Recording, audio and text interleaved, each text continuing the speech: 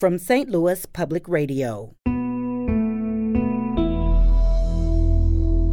This is St. Louis on the Air. So, as long as your hair is, we can go back in time and see how much stress you had at any one given moment. So we could go back 2 months, 3 months, 6 months, depending on the length of your hair.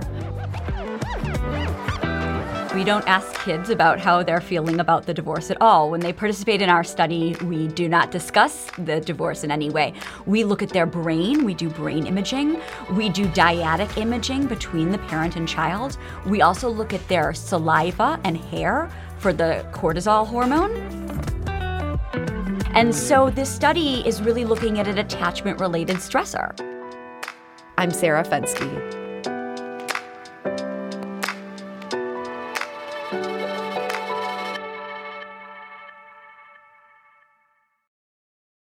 A new study just getting underway at Washington University can claim an important first. It's funded by the National Institute of Mental Health, and this is the first time that agency has sought to determine the psychiatric toll of divorce on young children. Our producer Kayla Drake talked to Shannon Sides. She's a Brentwood mom who's part of the study. She divorced her husband in September of 2021, and she said she's already noticing the effects on her 6-year-old daughter. She's asked me recently if people who have gotten divorced ever get back together. And so I know that she still really misses when her dad and I were together. So that really makes me sad for her. But I've noticed when we are switching from one parent to the other parent, she'll be super quiet when I go and pick her up. So that's hard as a parent. And I've told her, sometimes you don't feel like talking, but I just want you to know that if you ever have feelings or you don't understand what your feelings are and you just want to talk, I'm always happy to talk to you. Now, Shannon Sides says she's worked hard to co-parent with her ex-husband. She wants to reduce potential conflict by communicating well. It's hard to explain to some people, they think that you're supposed to hate your ex. And honestly, I'm so thankful that we're both on the same page, that we want to remain friends for the sake of the kids. And I'm so thankful we're civil, which I think is just so much less stress on everybody. And that is Shannon Sides. She's one of the research participants in a new study looking at the impact of divorce on young children. It's getting underway at Washington University. And here to tell us more is Susan Perlman. She's an associate professor of psychiatry at the Washington University School of Medicine. Susan Perlman, welcome. Thank you so much for having me. I'm such a fan of the show, so it is an honor to be here. Well, and that is such an honor to hear you say that. This study, it seems like such an important topic. I was really surprised to hear this is the first time the National Institute of Mental Health would fund something like this. How is this the first time for that? Well, I think it's more the first time for when the National Institute of Mental Health is investigating, looking at the biological unfolding of stress in children this young that would predict the onset of psychopathology following this stressor. So we're really looking at this early age group and how that stress unfolds in the biological system. And I'm interested in what you mean by that when you're talking about the biological system. This isn't just sitting down with kids and being like, how do you feel this is impacting you? You're going about this very differently. No, in fact, we don't ask kids about how they're feeling about the divorce at all. When they participate in our study, we do not discuss the divorce in any way. We look at their brain. We do brain imaging. We do dyadic imaging between the parent and child. We also look at their saliva and hair for the cortisol hormone to see how that's unfolding stress-wise. And we are taking blood samples in some of the children in the study to look at inflammation. So there's some really interesting pieces of this. First, you talked about I'm going to mispronounce this. Okay. This kind of imaging where you're looking at a connection here for the parent and kid. How does this work? So we use functional near-infrared spectroscopy, which is imaging using light. So it's safe and painless. It's like shining a flashlight at your head. And we measure the amount of light going in and the amount of light coming out. And that tells us about where the blood flow is in the brain. We do that on both the parent and child at the same time. time while they interact, so we can see the blood flow in each of their brains and look at how simultaneous it is and if there is concurrence. So I imagine you chose to look at that particular thing for a reason. How is this something that, where as they're interacting with each other, you might be seeing something interesting that you want to focus on? Well, we're really interested in the attachment system in this study. And we are hypothesizing that this neural synchrony, so the synchronization of the activity in their brain, is related to an underlying attachment. And so this study is really looking at an attachment-related stressor, so a stress within the family system. We are both looking at families who are divorcing and families experiencing a high level of parental conflict. And so we're looking at how that attachment between the parent and child can maybe buffer against that stressor. So if they have the good connection with their child, the child might not be affected in some of the other ways that you're looking at. Exactly. So maybe a great connection or great attachment with one or both caregivers really buffers against those biological effects of stress. And so you had talked about looking at their hair. Their hair is helping you figure out just how much stress these kids are under. How does that work? Exactly. So in our bodies, when we experience stress, we release a hormone called cortisol. And that's measurable in the saliva instantaneously. So that could tell you the cortisol we have at the moment.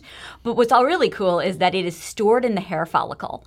So as long as your hair is, we can go back in time and see how much stress you had at any one given moment. So we could go back 2 months, 3 months, 6 months, depending on the length of your hair. And so the idea is you're going to look at these little kids' hair. You'll be able to see if there's almost a spike depending on what's happening in their life. Exactly.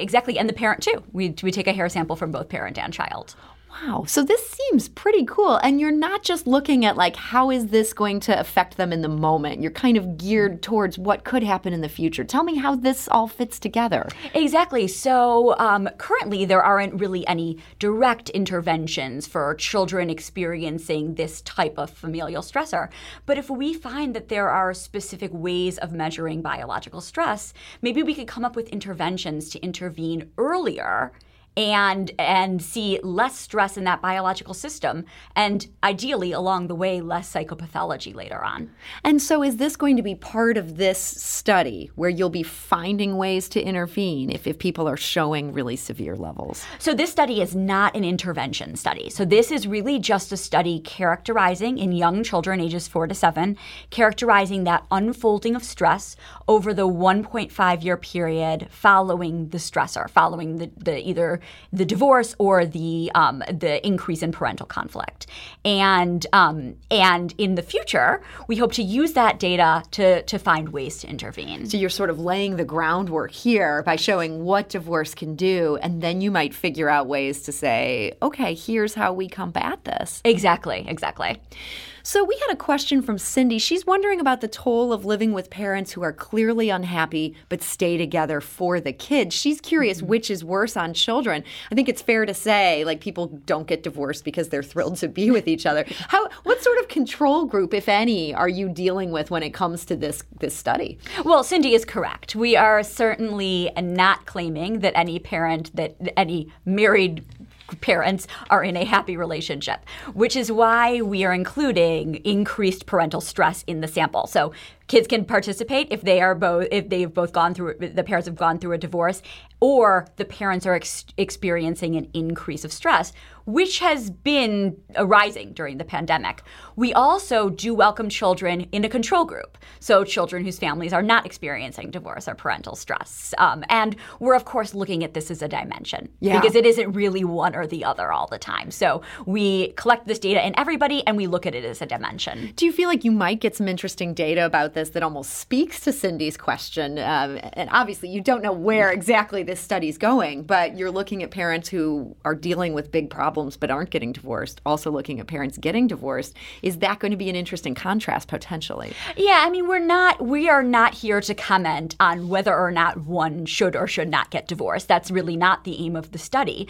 But we are here to look at what an attachment-related stressor does to children and how that changes their biological system and predicts psychopathology. So we can make recommendations based on the stress that children are experiencing. And then I think it's up to the individual family to decide whether that stress would be less or more based on whether they decided to get divorced or not. Yeah, I mean, certainly each family, what is it Tolstoy said, unhappy families are all, I'm mangling the quote, I'll just stop here. So earlier we heard from Shannon Sides. She's a local mom participating in this study. And she said that, yes, she's not planning to see any individual feedback on her daughter after the study. But she really thinks parents ought to think about enrolling. She believes it will help divorced parents in the future. It will help them understand what could lead to better outcomes for kids as they grow up. The research study is a really positive experience.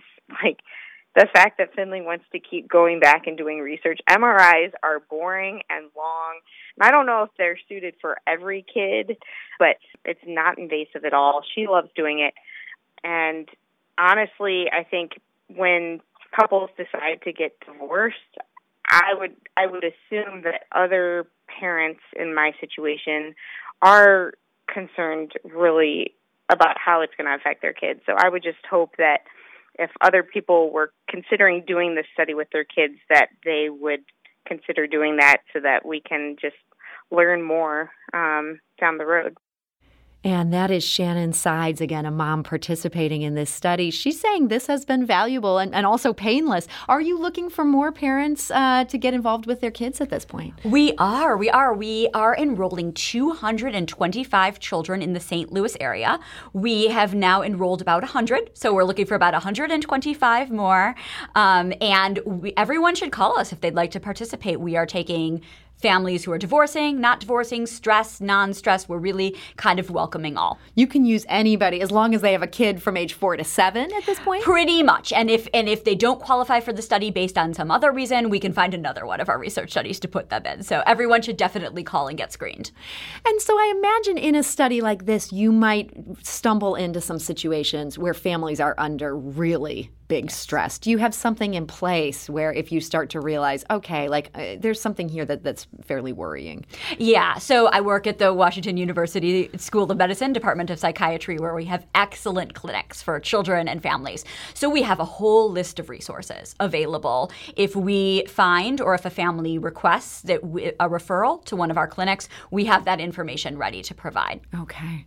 So our producers are, as always, they always have my back. They're here with that quote from Tolstoy that my brain was freezing on. Happy families are all alike. Every unhappy family is unhappy in its own way. I think there's such truth in that. And Susan, you've kind of made your career studying how that works for kids. Yeah.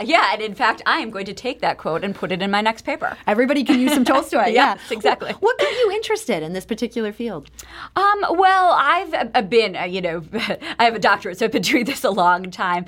I got interested in early undergrad where I was actually studying maltreatment. And ever since I've been interested in various forms of stress. Certainly, we've done a lot of research in maltreatment and poverty and those kind of stressors. But kids who are in really bad situations. Yeah, in really, really bad situations, exactly. And that research is so important. But I'm starting to get more interested in very common stressors that may not rise to that level of severity, but are common and maybe have less stigma, but really do affect children. And I think that there's been less research in those areas, like parental instability is another one of them. So my research in emotional circuitry in the brain has kind of led me to this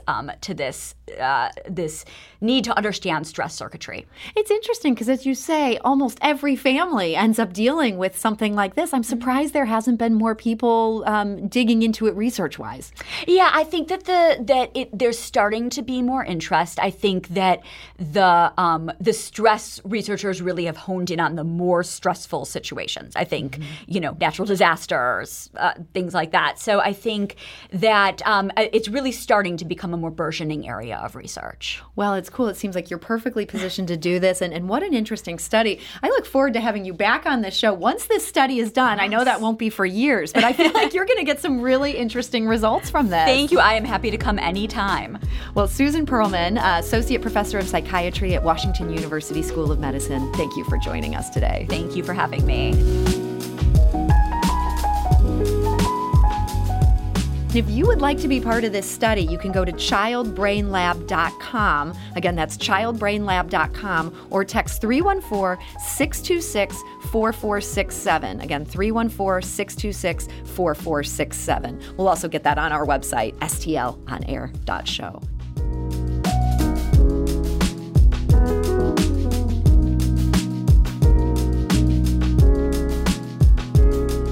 This episode was produced by Kayla Drake with audio engineering and podcast design by Aaron Dorr. Our executive producer is Alex Hoyer. St. Louis on the Air is a production of St. Louis Public Radio. Understanding starts here. Do you find yourself regularly listening to episodes of St. Louis on the Air? Suggest us to a friend you think might enjoy our conversations. And leave us a review and rating on Apple Podcasts on the App Store. It's the simplest way to help people discover our show. Thanks. St. Louis Public Radio is a member-supported service of the University of Missouri, St. Louis.